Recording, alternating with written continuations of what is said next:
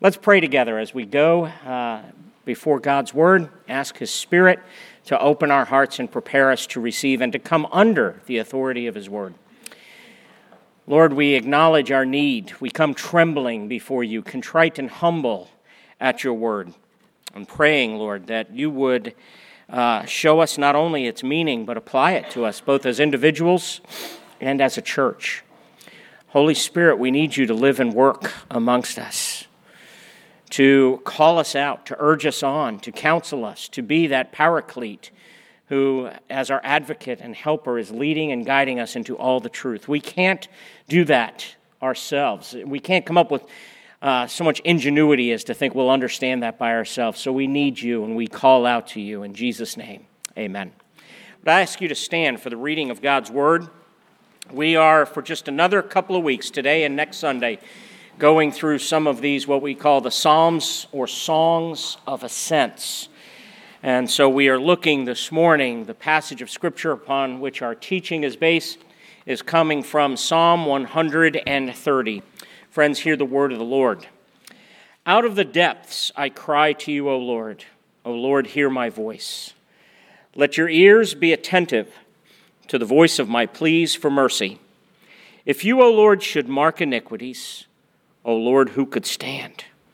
But with you there is forgiveness, that you may be feared.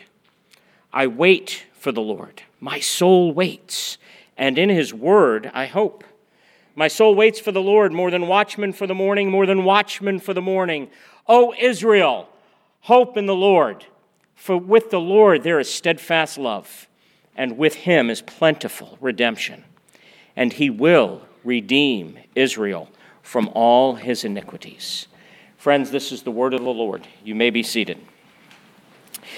Psalm 130 is one of my favorite psalms. I don't know if you noticed or remember, we have done it in confessions many times as it begins with that confession, out of the depths I cry to you, O Lord. O Lord, if you were to count iniquities, which of us could stand? But with you there is forgiveness. Therefore, we're filled with the fear of the Lord, the wonder of the Lord. We worship him. But I discovered this week I've never, ever preached on it. So it's kind of momentous in a sense. And one of the goals, one of the visions that we have as Jesus has given us the commission to go and make disciples of all nations, so as we're seeking in everything that we do to let the Spirit and the Word of God equip us that we may be faithful servants of his, is we want to be a people who are committed to the truth. We want to be people of truth. Now, one of the things, though, that we have to realize is how the truth of God's Word comes to us. God is sovereign, and he chose to deliver and inspire and give us the Word in a certain way. And the way he chose to do that is to put it in the form of a narrative, a grand narrative, a biblical story that we are called in our lives to indwell. As a matter of fact, we're thinking of missions this morning, and one of my favorite missionaries from the last century is a man by the name of Leslie Newbigin, who was a former missionary to India. And he says, we are called to indwell the biblical story, the biblical narrative, as the true story of the whole world. And he said, Jesus Christ, as part of that story, is the clue to all that is. Now, God's story, this biblical grand narrative, something else we have to recognize is that it is multi-dimensional, not one-dimensional. If we're going to be people of truth, we have to realize that. If we want to have the mind of Christ, we have to recognize that the truth of God's Word is complex. It's not just, you can't look at it through a single lens. It is multi-dimensional. We have to fight the tendency, and we all have this, to reduce or truncate the truth of God's Word to kind of a single lens. So it's easy. Let's take grace and lamentation, which is really what this psalm is all about. It's easy to reduce grace, for example, to only forgiveness and justification. Now, is it that? Of course it's that. Great truths of the Scripture. But grace is so much more. That lens is part of the truth. It's essential, it's vital, it's non-negotiable, but it's not the fullness of that truth. Our goal needs to be to see and understand and embrace the truth in all its fullness. Share a quick story. I remember in high school taking a photography class, and I loved that photography class. I was not the best student in high school. I can remember coming home with my report card to my dad and saying, don't look on the right side where physics and calculus and all those classes are. Ignore that. Dad, look, I got an A in gym and an A in photography. Can we look at the left side of the report card, Dad? Let's focus over there. Let's put our attention right there. Well, I remember that photography class, being able to go into the dark room and develop the pictures and play around with the various lenses. In fact, I wish, I'm not into photography anymore. Part of me wishes that I was, that we would still be able to do that. But see, here's the thing. We need to be able to take a wide lens on truth. See truth in its fullness, in its complexity, in its multidimensionality. Thus, being a church that rather than mirroring the culture, that focuses on just one thing, it's us versus them, we can instead look at the multidimensionality of the truth. We have to recognize that lamentation can also be like that. See, lamentation is not simply being sad. It's not simply owning your negative emotions and bringing them before the Lord. Of course, it is that. But widening out the lens, we need to see the fullness of what God is doing in and through our laments, in and through our lamentation. And see, and that's what Psalm 130 is all about. Psalm 130 is part of the Psalms of Ascents, and it's clearly a lament before God. It begins with the words, out of the depths I cry to you. It doesn't sound all that joyful. Anybody want to go to the depths? I mean, that doesn't sound like that's an overly joyful psalm. But it's through seeing the wide lens view of lamentation that we get to see three things of where the journey of lamentation can take us. We see the path of lamentation, we see the purpose of lamentation, and we can embrace and see the power of lamentation. So if you're willing to not just look at a single lens, but look at the fullness of truth, you can see the path that lamentation takes you on for a certain purpose to reveal, and that we can bear witness in our lives to the power of lamentation. So let's take a look at each of these, widening the lens and looking at the fullness of God's truth. Verses 1 and 2 describe for us, it's the first stanza of this poem, and it describes for us the path of lamentation. It's not a fun path. Out of the depths I cry to you, O Lord. O Lord, hear my voice. Let your ears be attentive to the voice of my pleas for mercy. This is obviously a psalm of lament, as the psalmist is crying out of the depths I cry to you. Enter into the pain that he's experiencing. He is near despair. He has a sense of floundering and terror. Much like the psalmist in Psalm 69 who says, save me, O God, for the waters. Remember what the waters represent. They're a picture of chaos. The waters come up to my neck. I'm sinking in deep mire where there's no foothold. I've come into deep waters and the flood sweeps over me. I'm weary with my crying out and my throat is parched. Maybe some of you have felt like that before. Maybe some of you are feeling like that even now. And I want to ask you a question. If this is your condition, if you're in the condition like the psalmist that says, out of the depths I cry out to you, I am pleading to you, hear my voice as I cry for mercy, will self-help get you out of that kind of condition? I mean, is there a self-help fix? If I only take the right medicine, if I only watch the right show, if I only listen to the right this, if I only do this, is there some sort of self-help fix that gets you out of the depths, out of the flood, out of your throat is parched from crying day and night, out of the deep mire? I think one of the things the psalmist is alerting us to is the fact that self-help is obviously no answer to this condition, to the depths of distress. And maybe that's why we avoid this kind of distress at all costs. See, friends, let me ask you another question. Has grace awakened you to your true condition? Or are you still able to live in denial? And even as a Christian who has recognized you're a sinner, that can't save yourself, sees your need for a Savior, and has turned in surrender and in faith and repentance to Jesus Christ for your salvation, but maybe in your sanctification you're still living in functional denial. You don't want to go down to the depths of your desperation and your need for moment by moment need for Jesus Christ and the Holy Spirit. See, maybe we're still able to live in denial because we have the ability to cover our condition, to avoid seeing it with busyness and distraction and pleasure and comfort and stuff. See, maybe we should take some time and examine things like our schedules and our possessions, our social media involvement. Maybe we should look at these things. See, it's interesting that in the Sermon on the Mount, Jesus says, "Blessed are those who mourn, for they shall be comforted." So in other words, the way to get to comfort is to go through the path of mourning. And if you bypass the path of mourning, guess what you miss? You miss the comfort. Maybe that's part of the narrow path that Jesus is calling us to when he says, broad is the way, and there are millions that are on it, but narrow is the path. Maybe that's more than just, not less than, but more than just the exclusivity of Jesus. Maybe that's not really experiencing Jesus in his fullness the way we were built to. And maybe lament is the only path to get us there.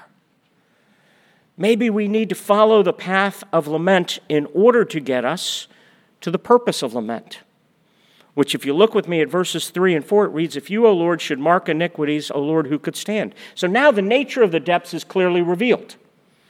If you, O Lord, should mark iniquities.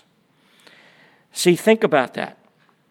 The reason why the psalmist is in the depths of despair, we've had other laments, and he's given other reasons. He's either homesick, or he's suffering an illness, or he's suffering some sort of depression or anxiety, attack from enemies. Here it's guilt. His need for mercy, his need for redemption. He says, if you, O Lord, should mark iniquities, O Lord, who could stand? The writer Frederick Buechner put it this way. I think he put it very beautifully when he said, there is little we can point to in our lives as deserving anything but God's wrath. Our best moments, listen carefully, our best moments have been mostly grotesque parodies. Our best loves have been almost always blurred with selfishness and deceit.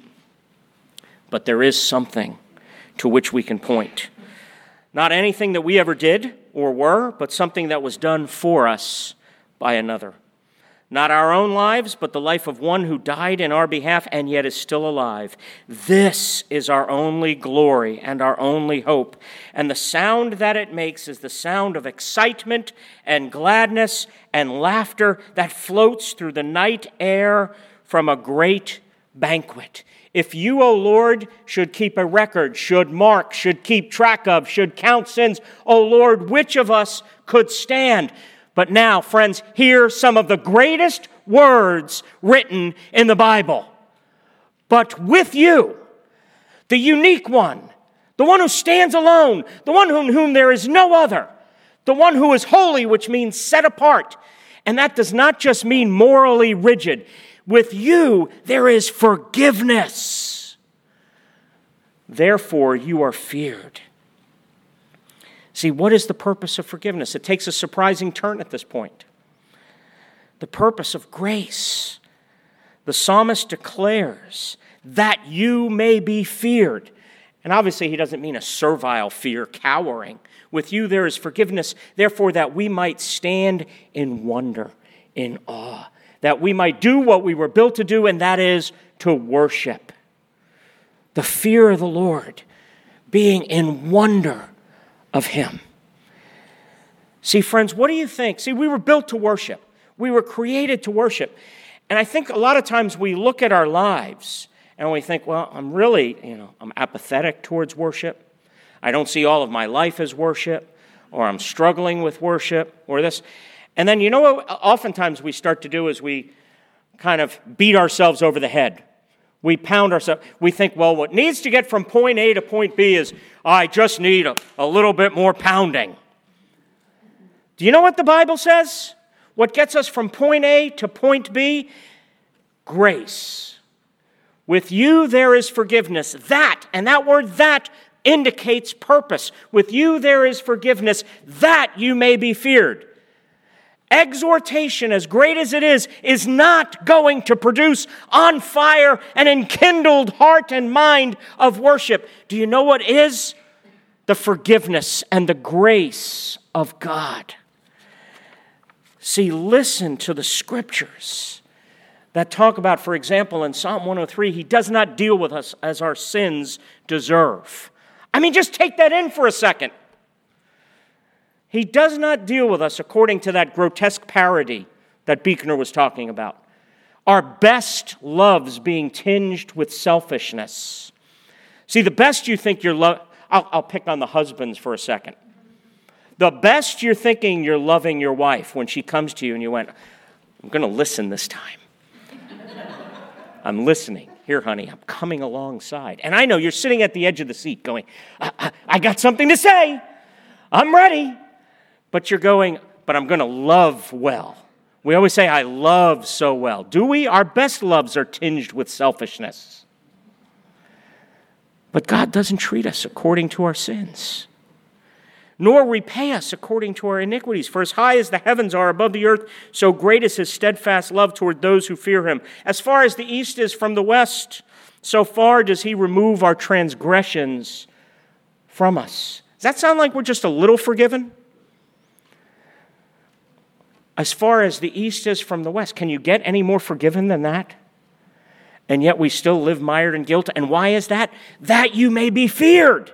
If you are not worshiping Him, it is you don't understand grace. It's not that you don't have to do better. It's not like buck up and work harder. It's like have the humility to recognize you don't get grace as much as you think you do. You think you've got it. You've got the intellectual formation and the theology of it. You can give the outline of it. But your heart doesn't taste the sweetness of grace. Or how the prophet Micah put it when he said, who is a God like you, pardoning iniquity and passing over transgression for the remnant of His inheritance? He does not retain His anger forever because He delights in steadfast love. He will again have compassion on us. He will tread our iniquities underfoot. You will cast all our sins into the depths of the sea. Remember Paul Miller, Jack Miller's son, putting something in the discipleship class he was teaching, and he was teaching on this verse, you will cast all our sins into the depths of the sea. And he said, and there's a sign put on the shore that says, no fishing allowed. God has cast all our sins into the depths of the sea, and what are we doing? I've got that one. Let me pull that one up. I could pull that one up again. Anybody do that? I do that all the time. You know why? Because we really don't get grace. The path of lamentation out of the depths leads to the purpose of lamentation. But with you there is forgiveness. Therefore you are worshipped. Therefore you are feared. Therefore we stand and wonder and we say, who is a God like you? And it leads finally to the power of lamentation. See, remember I said before we have to look at things as not just through a single lens, but we have to widen our lens. So I think so often we think to ourselves, grace is just kind of that warm, fuzzy, subjective, emotional experience. Isn't that nice? I'm forgiven. We forget. See, that's not a wide enough lens. That's a single lens. The wide lens is that grace transforms. And it's grace that trains. It's Titus that says, for it is the grace of God that teaches us to say no to ungodliness and worldly passions. Did you get that? Look that up later. In Paul's letter to Titus, the grace of God, not the exhortation of angry Jeff, not the exhortation of you parents that think, I'm just going to beat it into my children.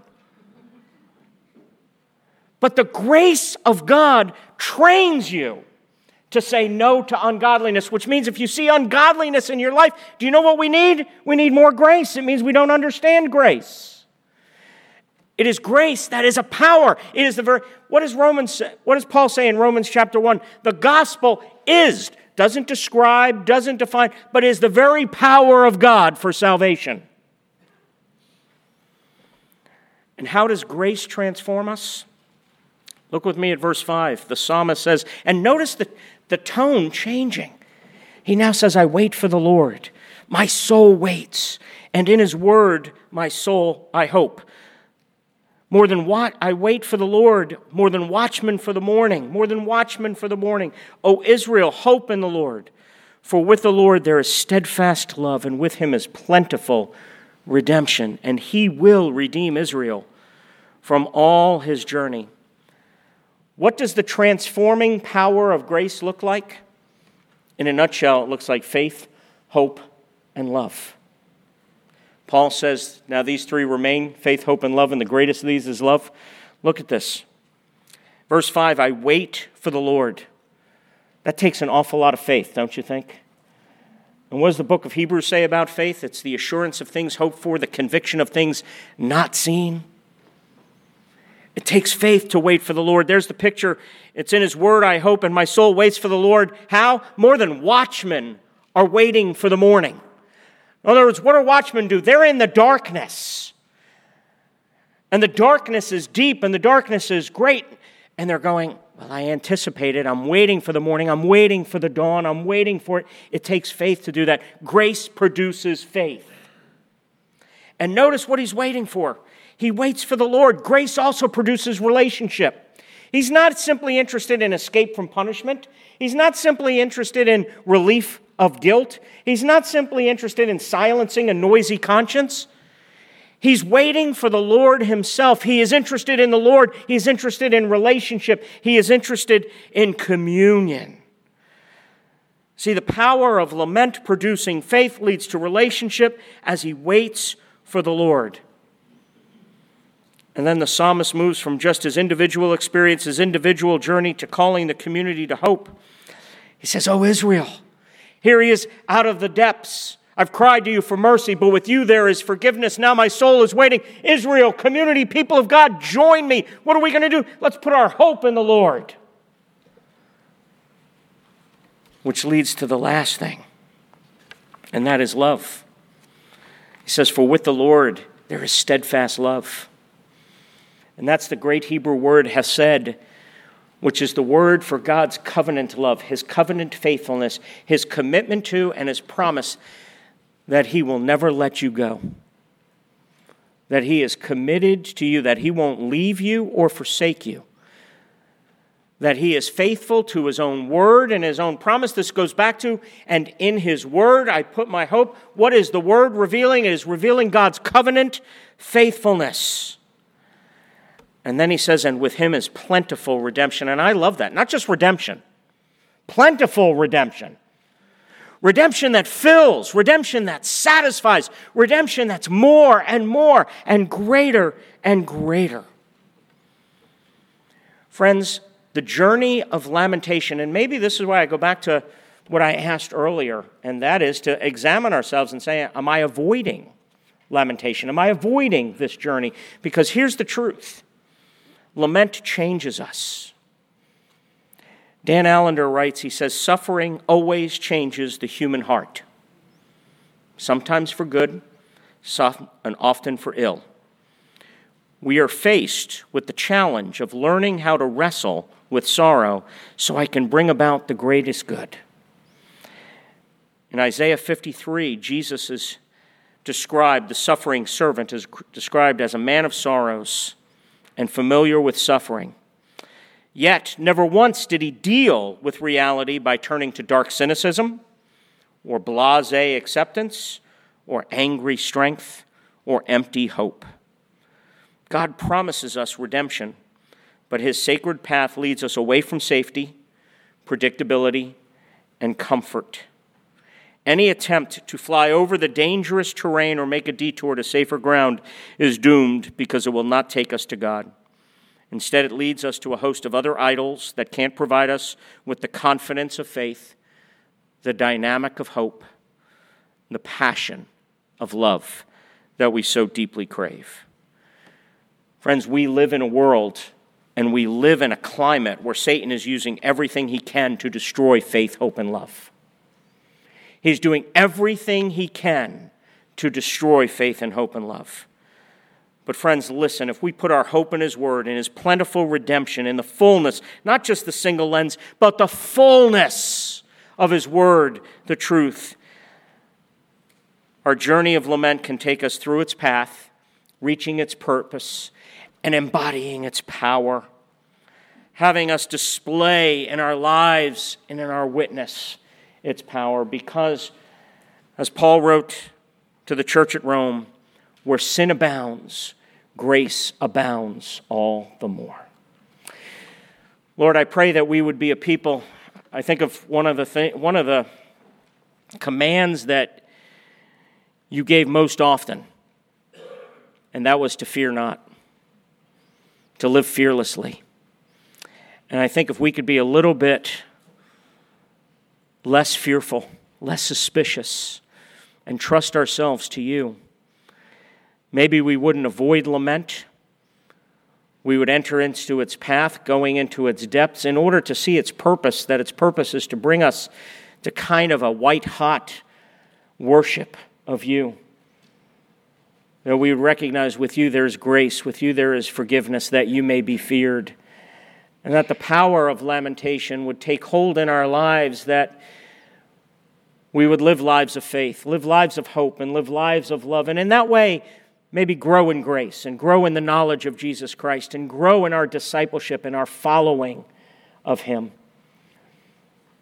It's a dangerous journey, but I pray that we would not be afraid to take it. We would trust your Spirit to take us faithfully and see us through. In Jesus' name, amen.